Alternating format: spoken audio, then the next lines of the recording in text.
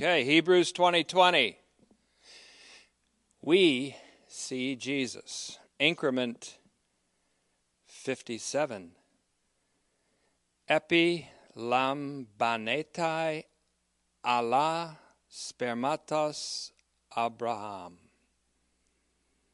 He laid hold of the seed of Abraham. We'll be going to Hebrews chapter 2 and verse 16. So we begin with prayer. Father, we thank you for this wonderful opportunity. It's a door that you have opened that no one can close. And we pray that you'll grant us the courage to walk through it, not only to receive and be illuminated by this message, but to receive and apply it in a life that gives honor and glory to you. We ask it in Jesus' name, amen.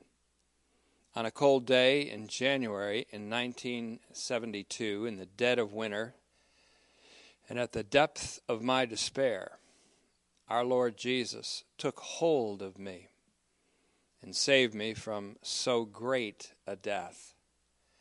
For me, this was such a great salvation and an experience of a great salvation.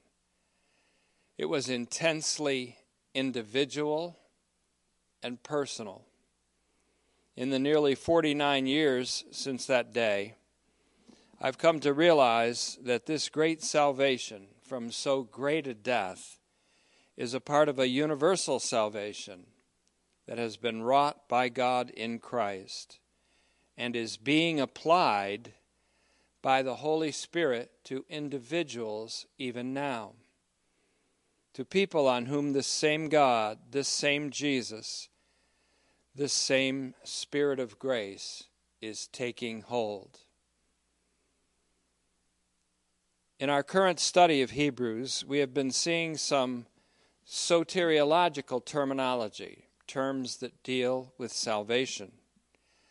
Apolasso is the last one we looked at from Hebrews 2:15. It means freed or released. And today we're going to look at a curious verb, epilambano. Epilambano, E-P-I-L-A-M-B-A-N, long O. It means took a hold of, or to take a hold of, or, as we're going to see, even it means to assume the nature of in some regards. And in some cases, it means to take hold of with the intention of saving, helping, supporting.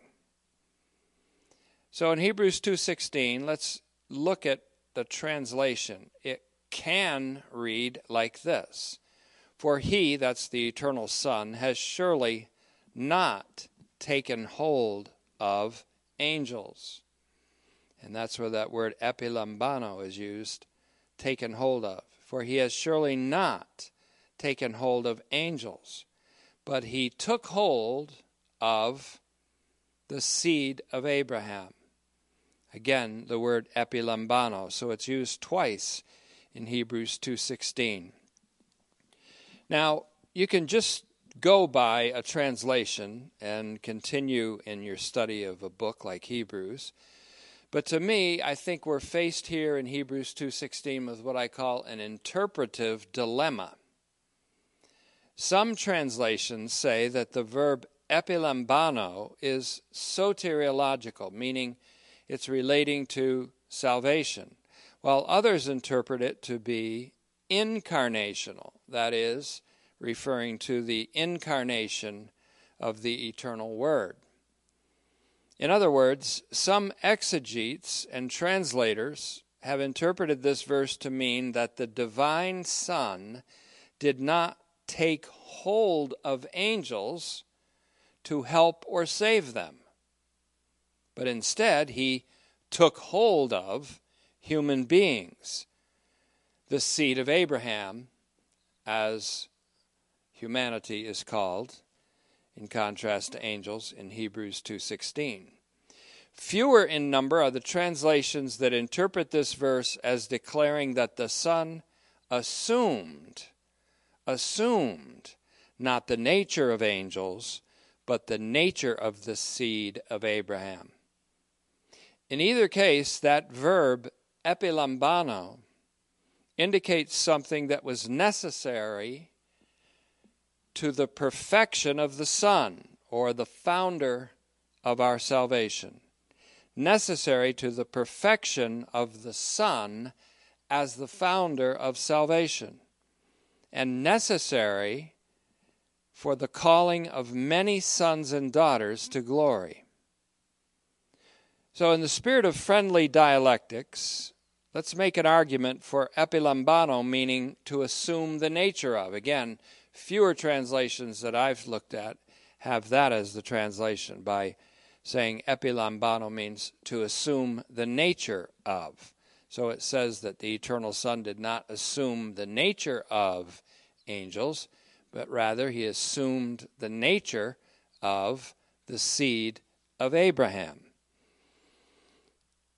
Now, that's certainly not untrue. In fact, it's very much true that he assumed the nature of the seed of Abraham, that he did not assume the nature of angels. But in the spirit of dialectics, let's consider a case for that. One, the larger subject of Hebrews up to this point has been the superiority of the Son over angels.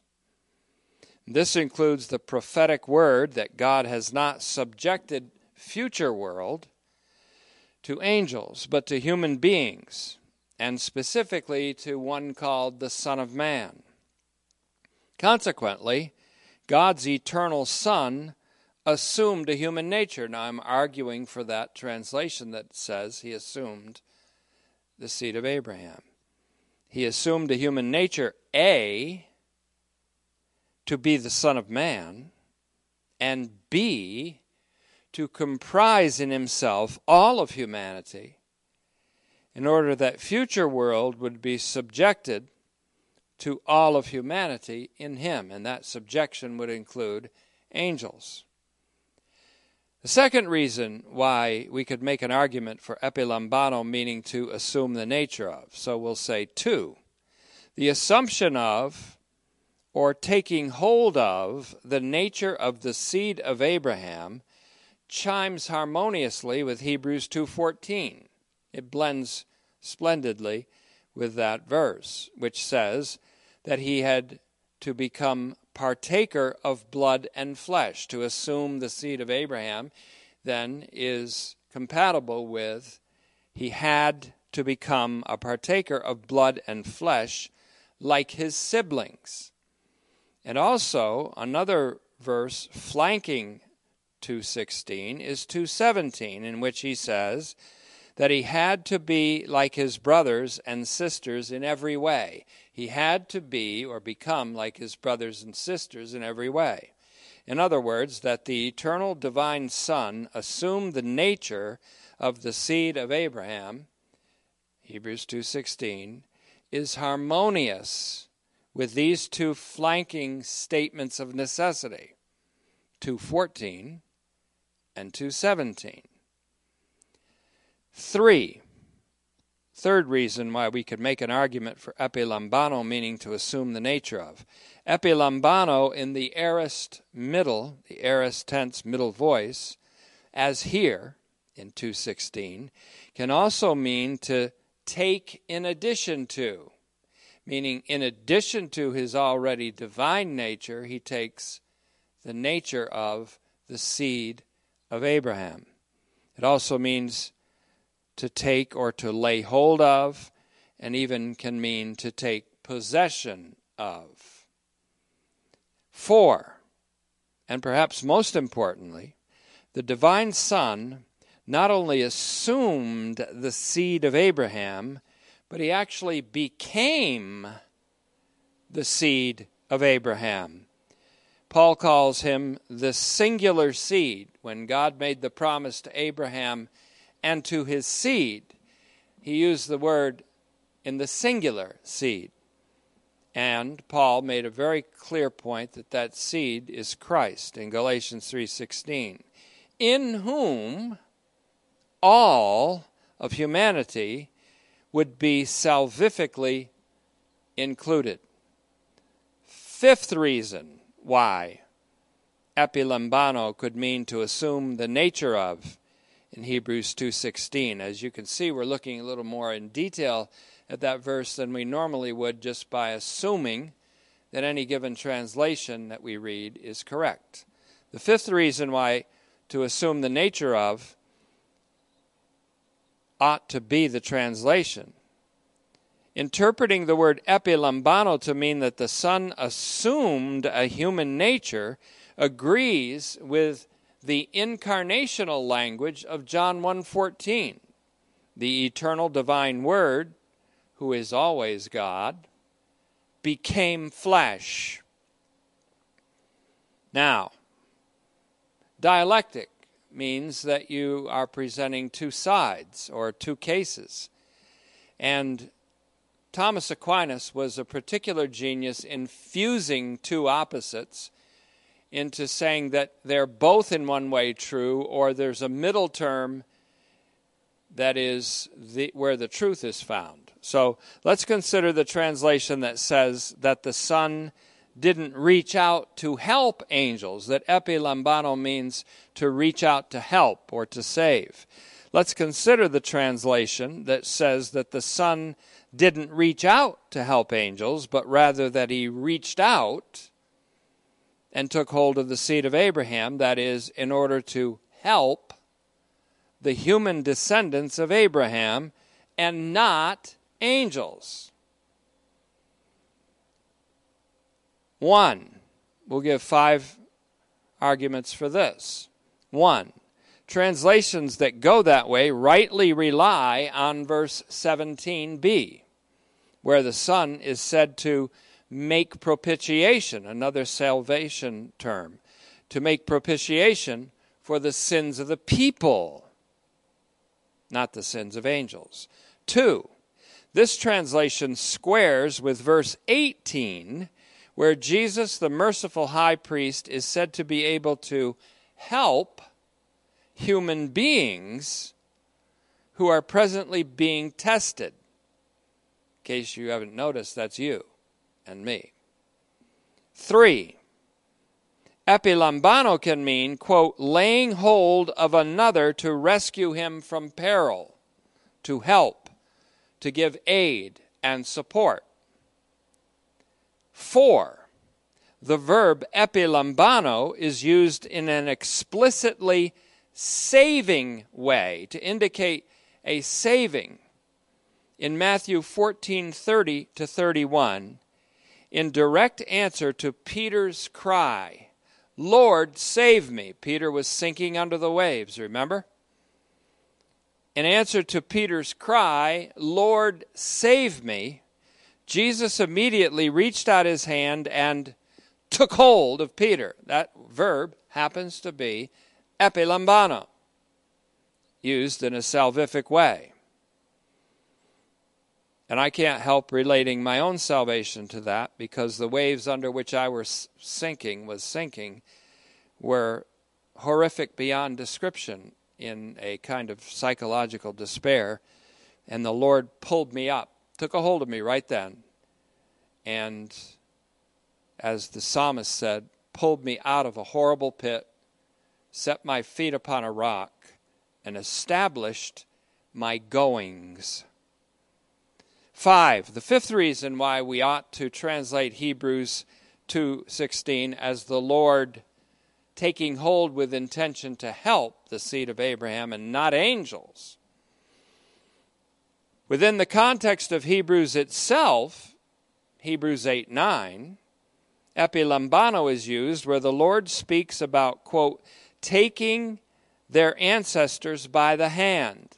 And that is where the word epilambano is used, taking their ancestors by the hand, epilambano, to lead them up out of the land of Egypt. And that's a clear declaration of the saving event of the Exodus, which becomes a kind of emblem of the saving event called the Christ event. The Exodus, in turn, then, is an emblematic of such a great salvation that was effected in the Son. So you see the dilemma of the exegete. If someone who really wants to take the Scripture seriously, you look at a verse like this and say, whoa, does it mean the former? Does it mean the latter? There's a wonderful case to be made for the former, that it means to assume the nature of, and there's a wonderful case to be made for the latter, which means to reach out to help or to save. So in true Thomist fashion, that's Thomas, Thomist, that is following the methodology of Thomas Aquinas, something I became very familiar with when I read the thousands of pages that make up his Summa Theologia years ago. We can fuse and reconcile these two evidently at odds interpretations. And that's what I intend to do. If epilambano was intended to have a soteriological meaning, one related to salvation, this does not, listen carefully, this does not make it necessary that God did not help angels by helping human beings. Now, if I saw two people drowning, and I said, well, I can only help one, but I could help one, and by helping that one help the other, then I'm going to help the one that by helping, I would be helping both. And that's kind of like what's happening here. And I wish I could express it better, but that's the way it is. You see things, and then you have to say them, and between the seeing and the saying, you ask for the prayer of the saints, the prayers of the saints, to give you clarity of articulation. If epilambano was intended to have a soteriological meaning, this does not make it necessary that God did not help angels by helping human beings. That epilambano is construed to take hold of, to help, or to save can mean that he didn't take hold of angels to save angels, but that he took hold of the seed of Abraham in order to save human beings and also to help, in a very unique way, angels who are evident. Yes, you can say very unique now. I realize this. To help angels, but he took hold of the seed of Abraham in order to save human beings and also to help or to elevate angels who are evidently included. They are evidently included in God's project of universal reconciliation. Otherwise, why would he say that he intends to reconcile things in the heavens and on earth, invisible thrones and dominions and powers and principalities and visible things? Why would he say that he intends to reconcile the heavens and the earth together if he did not intend somehow to include the angelic beings in his universally saving project or universally restorative project? Consequently, we have this universal reconciliation in connection with both angels and humanity, in fact, in connection with all the universe, in Colossians 1:16 and 1:20, compared with Ephesians 1:10. So to interpret epilambano incarnationally, which means that it's referring primarily to the incarnation, is in fact to interpret the verb salvifically or soteriologically. You see how both of these apparently at odds interpretations are really fusing here, because to interpret epilambano incarnationally is to interpret the verb salvifically or soteriologically, because the incarnation of the Son was necessary in order to effect universal salvation. By his incarnation and by his death, he did save or reconcile human beings and angels to God. Some angels needed to be reconciled. He did not become an angel to save angels and men. He became a man to save men and angels, and all of creation for that matter. By doing so, by doing so, by saving or restoring all things, he completes the creation of all things. Remember, like 56 of the canonical Psalms, Hebrews could also be called regarding completion. Universal salvation is in reality, listen carefully to this, universal salvation is in reality the completion of the universe in Christ. And that includes the human and the angelic creation, as well as that which is called the terrestrial, earthly, and celestial, heavenly creation. The incarnation of the eternal Son is an indispensable component of the Christ event, which also includes the lifelong obedience of the eternal Son in a contingent human body, the days of his flesh. I'll say that again. Now, if this sounds odd to you and non-exegetical, please remember that we intended in this study of Hebrews 20:20, we see Jesus, a theological exegesis. So we'll be making some theological points. The incarnation of the eternal Son is an indispensable component of the Christ event, which also includes his lifelong obedience in a contingent human body, that is, in a body of flesh like ours, minus sin, in which he became obedient to the extent of death by crucifixion. It's a contingent human body because now he does not inhabit that contingent humanity, but a glorified body, a body of glory, as Philippians 3:20 says it. So the Christ event includes not only his initial incarnation or becoming flesh, but his lifelong obedience, which culminated in his vicarious and justifying death on the cross. The incarnation is itself a necessary element of the saving act of God. But by the incarnation of the eternal Son, also known as the eternal Word became flesh or become flesh, which implies that in the act of incarnation of the Son, God the Son was assuming the nature of all of created reality with the intention of comprising it all in himself through a vertically caused action, called instauration, an act in which all of humanity and all of creation is destined to participate. We already do. We're crucified with Christ. Nevertheless, we live. We reckon ourselves to be dead with him and alive with him. And those that are Christ's have crucified the flesh with its ambitions and its lusts and its self-assertive arrogance. Instauration, then, is an act in which all of humanity and all of creation is destined to participate. It is an act in which those whom God has gifted with faith are already participating. Again, Galatians 2:20, 5:24, 6:14, Romans 6:6, and following.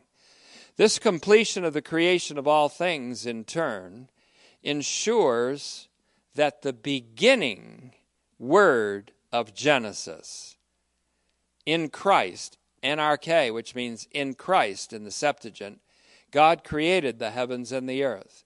In Christ, God created the heavens and the earth, not only belongs as the beginning word of Genesis, but it's the end word of Revelation. For making all things new is God making all things to be in Christ. For if anyone is in Christ, there's the new creation. I hope you make this connection. I'm teaching this in such a way that only the Holy Spirit can make the connection in you, not me. Such things are too high for me or for any human teacher, except for the man, Christ Jesus.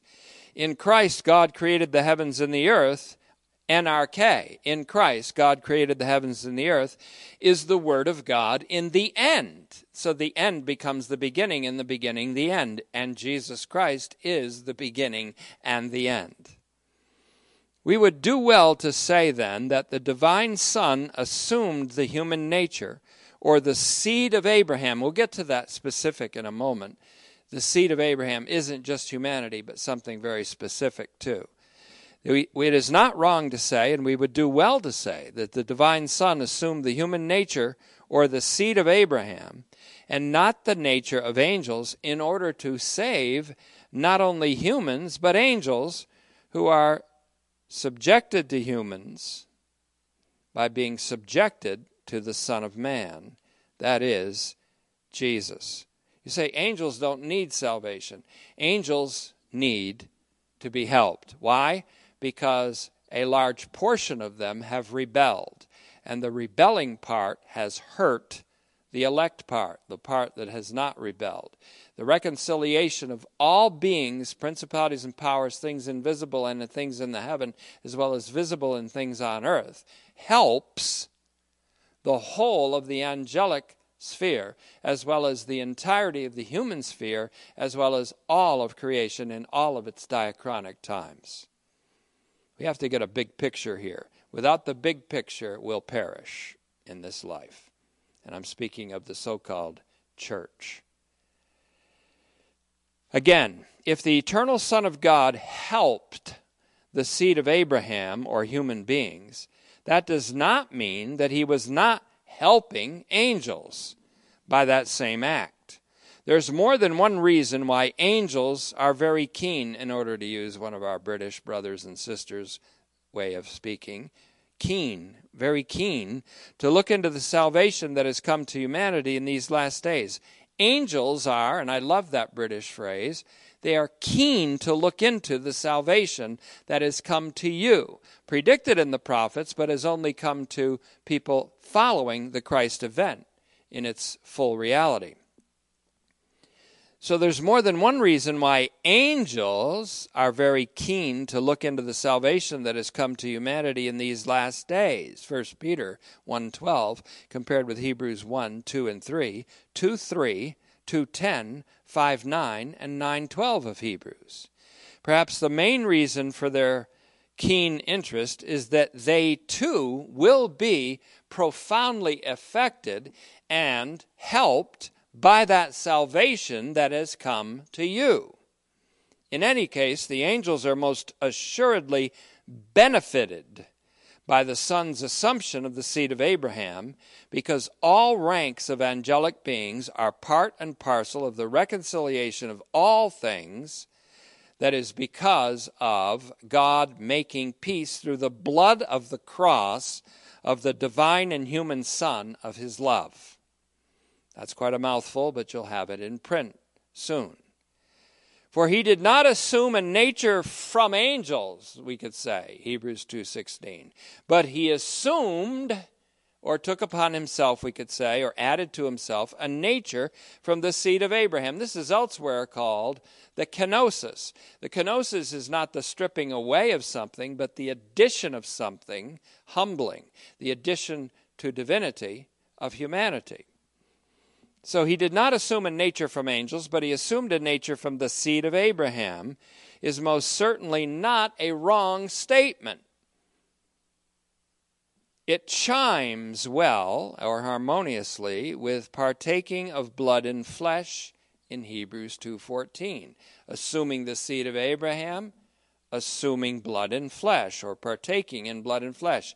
They are congenial with one another. On top of this, the modern Greek New Testament, and I like to look at that sometimes, the modern Greek New Testament does not have epilambano, but it has analambano rather than epilambano. And curiously, analambano means more specifically to take upon oneself and to assume.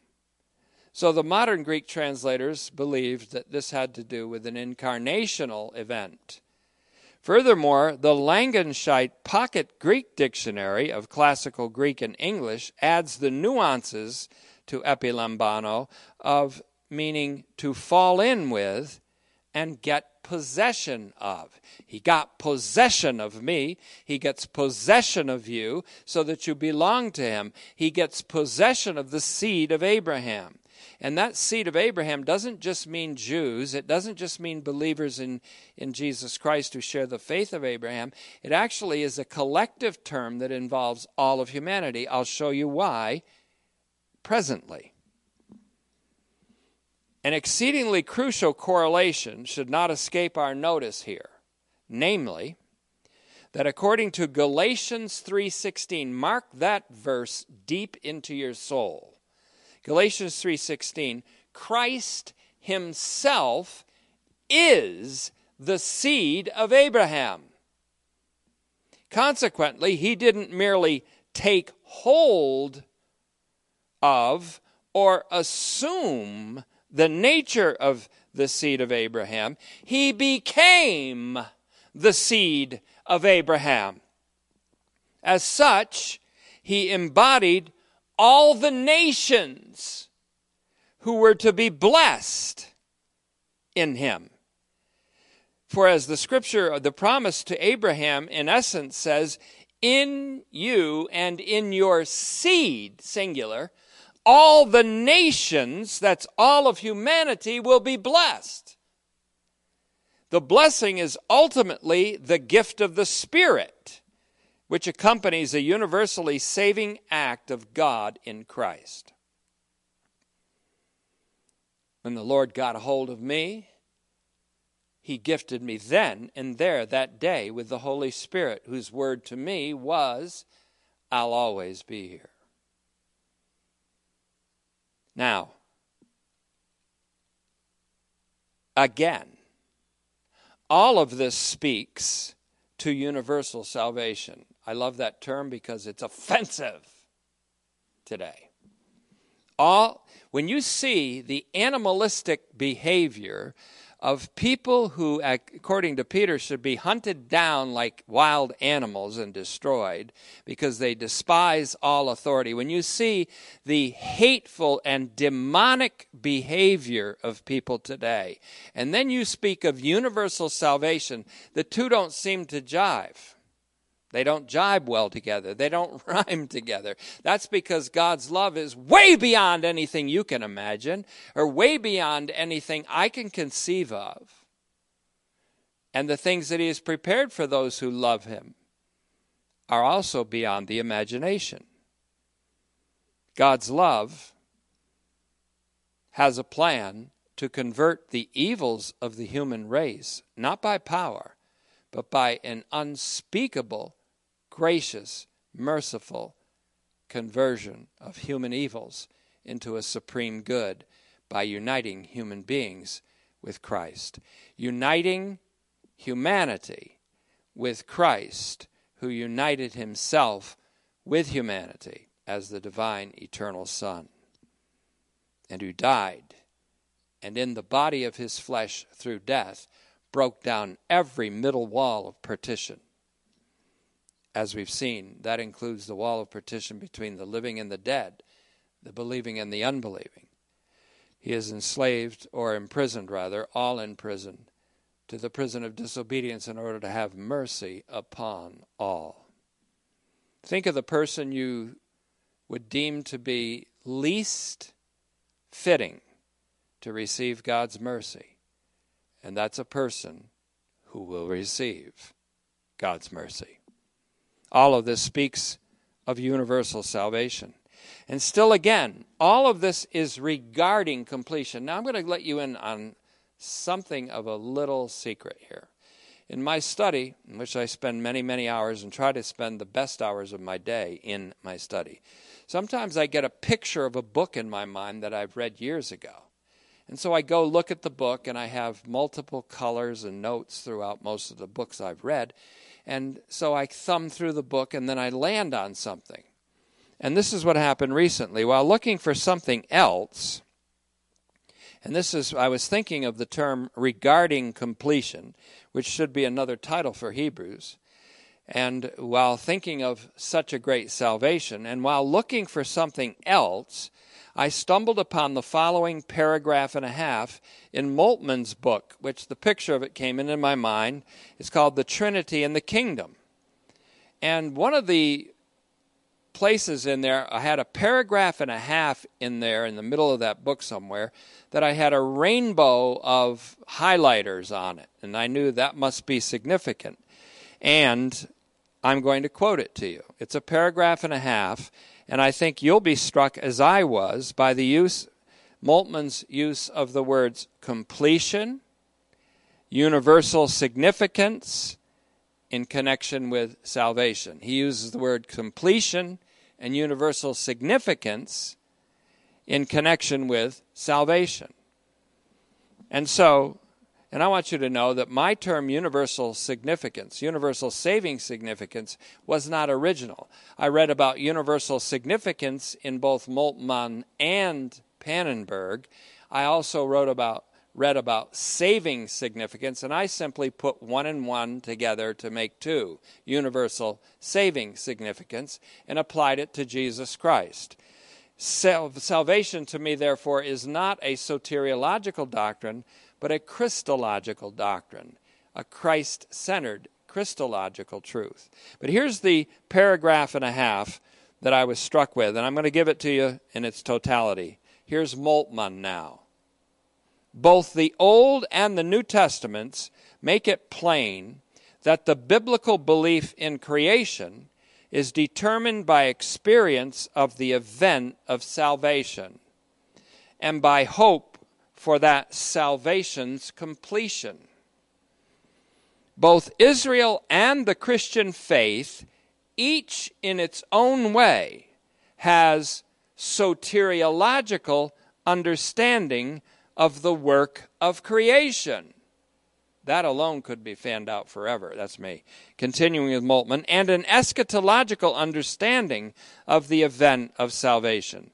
This is so because the experience of salvation is not merely the experience of my, in quotes, or our, in quotes, salvation.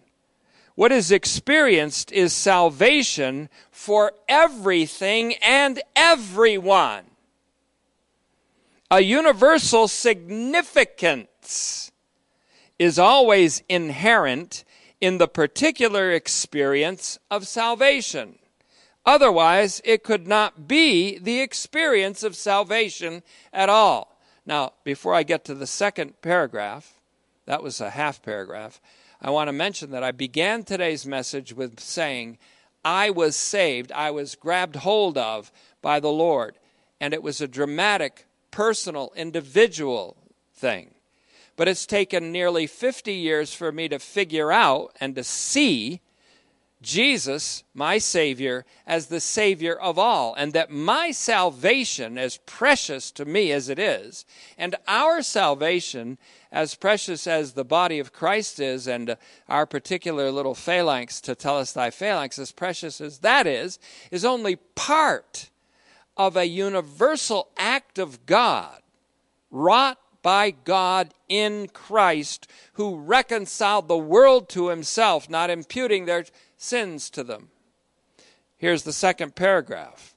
Quote, the universal presupposition of the particular experiences out of which Israel and the church emerged is expressed by the fact that belief in the God who liberates and redeems them is belief in the Creator of all people and things. The universal goal, he says, emphasizing those two words, of the universal goal of the special experiences of God shared by Israel can be summed up by saying that the God who liberates and redeems them is hoped for as the one who will complete and fulfill the history of all people and all things. Through belief in creation and hope for salvation, the salvation that is experienced in a particular and individual way is understood in its universal dimensions. Stop, one moment. My experience of my individual salvation in 1972, my individual deliverance, which was a remarkable thing, it took me years to even catch up with what happened there, has now become and led into, as the Spirit led and guided me into the truth of the Scriptures, it has led into an understanding of that salvation in its universal dimensions. The last thing he says in this paragraph, this process has, of course, its other side too. If salvation is understood in a universal sense, then conversely, the universe too is viewed in the redeeming light of its salvation. So universal salvation, this is me now, is not just the salvation of all humanity, it's the salvation of the universe. Now, as far as the translation of Hebrews 2:16 goes, the incarnational option is safe, but with the following important nuance. This is how I'd translate it with the important nuance that I'm giving you now. Hebrews 2:16, for he has surely not assumed the nature of angels, but he assumed the seed of Abraham. That's how I'd say it, incarnationally. And I'm not done with it yet. Notice this does not say that he assumed the nature of the seed of Abraham, but that he assumed the seed of Abraham. This nuance gives the sense that God's eternal Son became the seed of Abraham. In doing so, he fulfills the promises made to Abraham, which is really one promise reiterated several times in the Scriptures, to Abraham and to his seed, that in him, his seed, all the nations will be blessed, meaning that in the seed of Abraham, which is Christ, all the nations, otherwise known as all humanity, will be blessed, not cursed, blessed, justified, not damned, saved, not lost. Galatians 3:16 then confers with Genesis 12:3, Genesis 12:7, Genesis 13:15-16, 15:5, 17:7-8, 21:12, 22:17-18, 24:7. Notice that 24:7, 26:3-4, and 28:13-14, as well as Genesis 49:10. As with the term Son of Man, therefore, that we found from Psalm 8 and Hebrews 2:6b through 8a, as the term Son of Man, the seed of Abraham contains a double sense, individual and universal. By that I mean that the Son of Man is both a specific individual personage and a collective comprising all of humanity in all of its times. The same can be said to be true for the seed of Abraham. The seed of Abraham is the singular spermatos and speaks of one individual man, the man Christ Jesus. But it also speaks of a collective of such a vast number as to be innumerable, like the stars of the vast reaches of celestial space, and as innumerable as the grains of sand of all the oceans and beaches of terrestrial earth. Jesus both is the Son of Man and the seed of Abraham, and he comprises all of humanity blessed in him. The seed of Abraham has the subtle nuance of people who God has gifted with faith. All will come to the unity of faith, and therefore all will have the faith of faithful Abraham, which is participation in the faithfulness of the Son of God. That's another doctrine for another day to be developed by God's grace in the not-too-distant future from Ephesians 4:13. The innumerable descendants of Abraham refers to Jesus as the seed of Abraham who comprises all of humanity blessed in him. The innumerable descendants of Abraham correspond to the indescribable excellence of Jesus Christ and of his universally soteriological and eschatological significance. I'll say that again because a volume could be written on this statement. The innumerable descendants of Abraham correspond to the indescribable excellence of one Jesus Christ and of his universally soteriological and eschatological significance. So let's look briefly, very quickly, at Hebrews 2:17 and 18 with a working translation for now. It says, for the same reason. He's going back all the way to 2:10, the reason that he needed to suffer to be brought into completion. For the same reason that it was fitting that he be made perfect through suffering in Hebrews 2:10, he was bound to become like his siblings in every way, in order to be a sympathetic and faithful archpriest. Now, sympathetic here, sum plus pathos, simply means that he who suffered for us on the cross suffers with us in our sufferings now. And we can run to him for help in our testing. He's been there and done that twice. So, like his siblings in every way, in order to be a sympathetic and faithful archpriest. I like the word archpriest better than high priest because it comes from the Greek word archieros, archpriest, and we'll use that from now on probably predominantly. To become a faithful, merciful and faithful archpriest in things pertaining to God, to make expiation for the sins of the people. And we're going to learn later on, not for his own sins like the Levitical priests had to in their offerings, as we'll later learn. For since he himself, in verse 18, since he himself has suffered and been tempted while being tested, please notice that. And he himself has suffered and been tempted while being tested. He is able to help those who are being tempted while being tested. Now, I'm going to explain all that later as we go, not today, but in future messages, hopefully. So the idea begun in Hebrews 2:10 still holds here. It was fitting that the founder of salvation be completed as a merciful and faithful archpriest through suffering. Here we have the first reference to Jesus as archpriest, as a priest forever. Later on, we'll see. This is a theme that will fill the central chapters of this homily that is so fitting for our times. This verse belongs squarely in continuity with the section that begins with verse 10 in Hebrews 2, which speaks of the appropriateness of the Son's suffering to be made complete or to be made perfect. It means that the Son had to endure a process by which he became qualified to be archpriest in a way that completed and infinitely exceeded all of the types connected with the Levitical priesthood revealed in the Old Testament scriptures. So return to the dialectic as we close.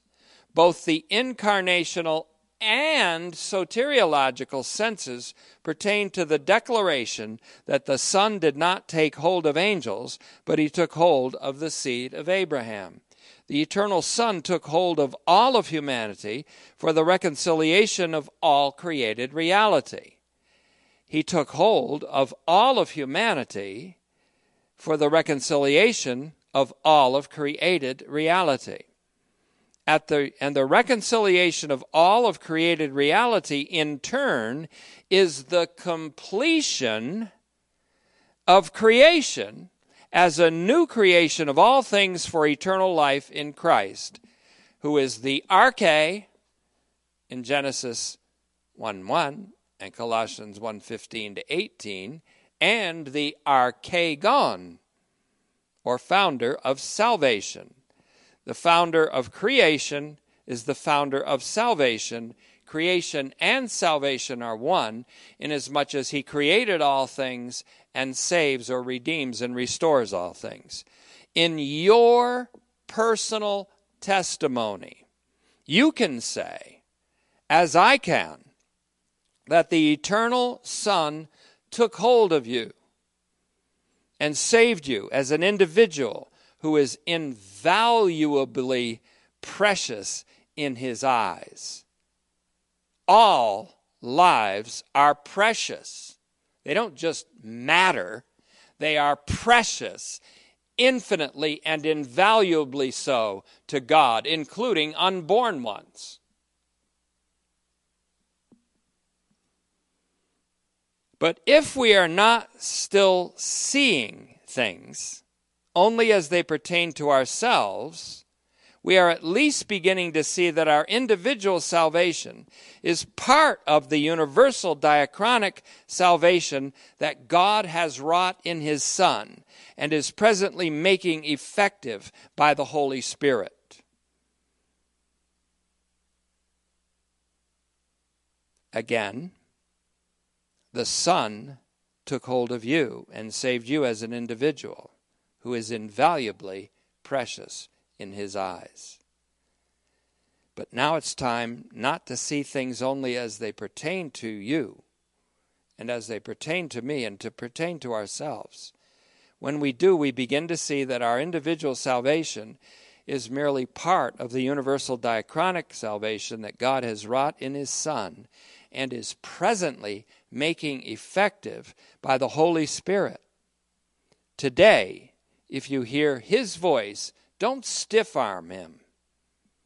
My working translation of Hebrews 2:16 reads like this: for dialectical reasons, I've expanded it to catch the double sense of incarnation and salvation, as I take a lead from Thomas Aquinas' method.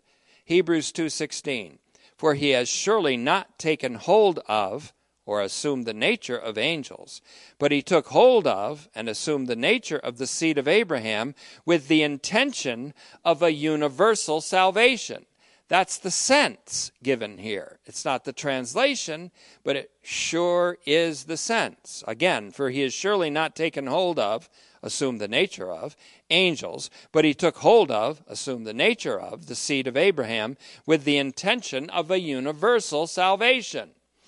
Hebrews 2:9 through 18 then reads like this. Let's look at the translation of the whole section here. Hebrews 2:9 to 18.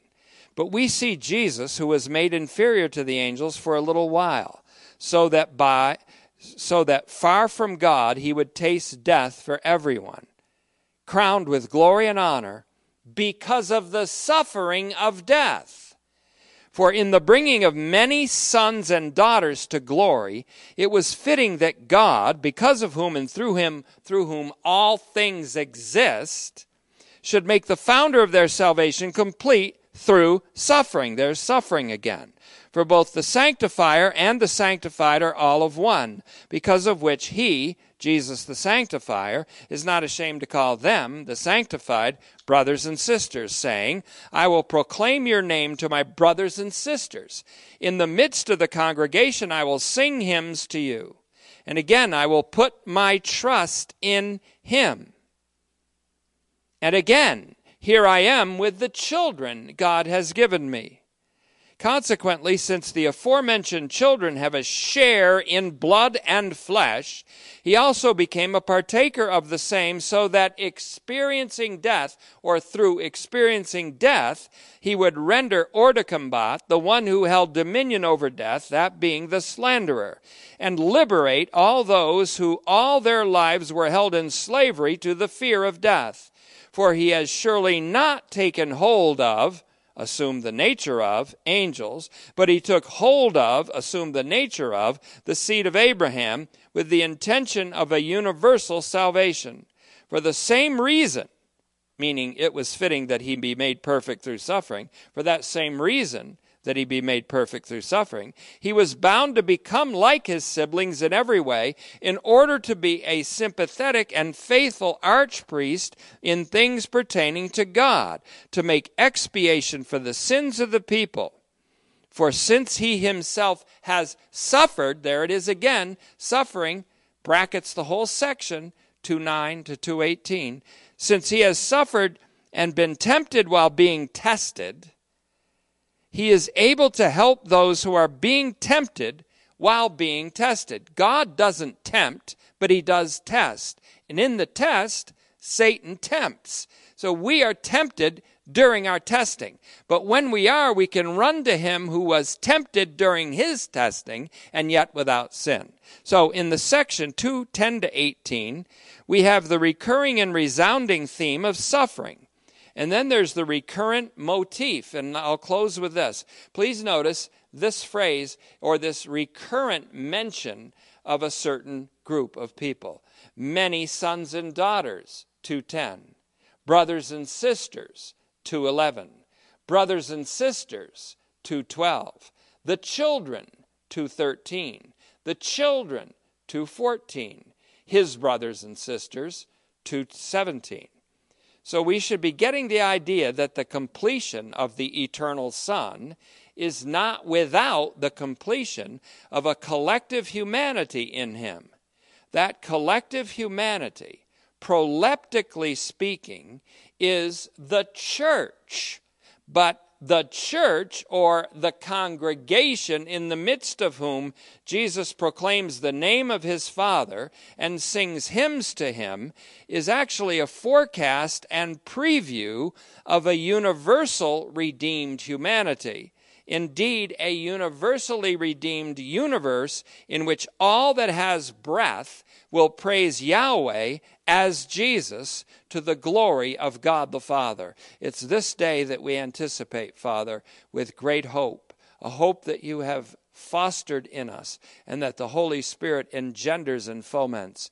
We pray that you'll grant this hope to all who hear this message and that this hope will be contagious and infectious through them to many others. We ask this in the name of Jesus, whom we see today as an all-saving, great God and Savior. Amen.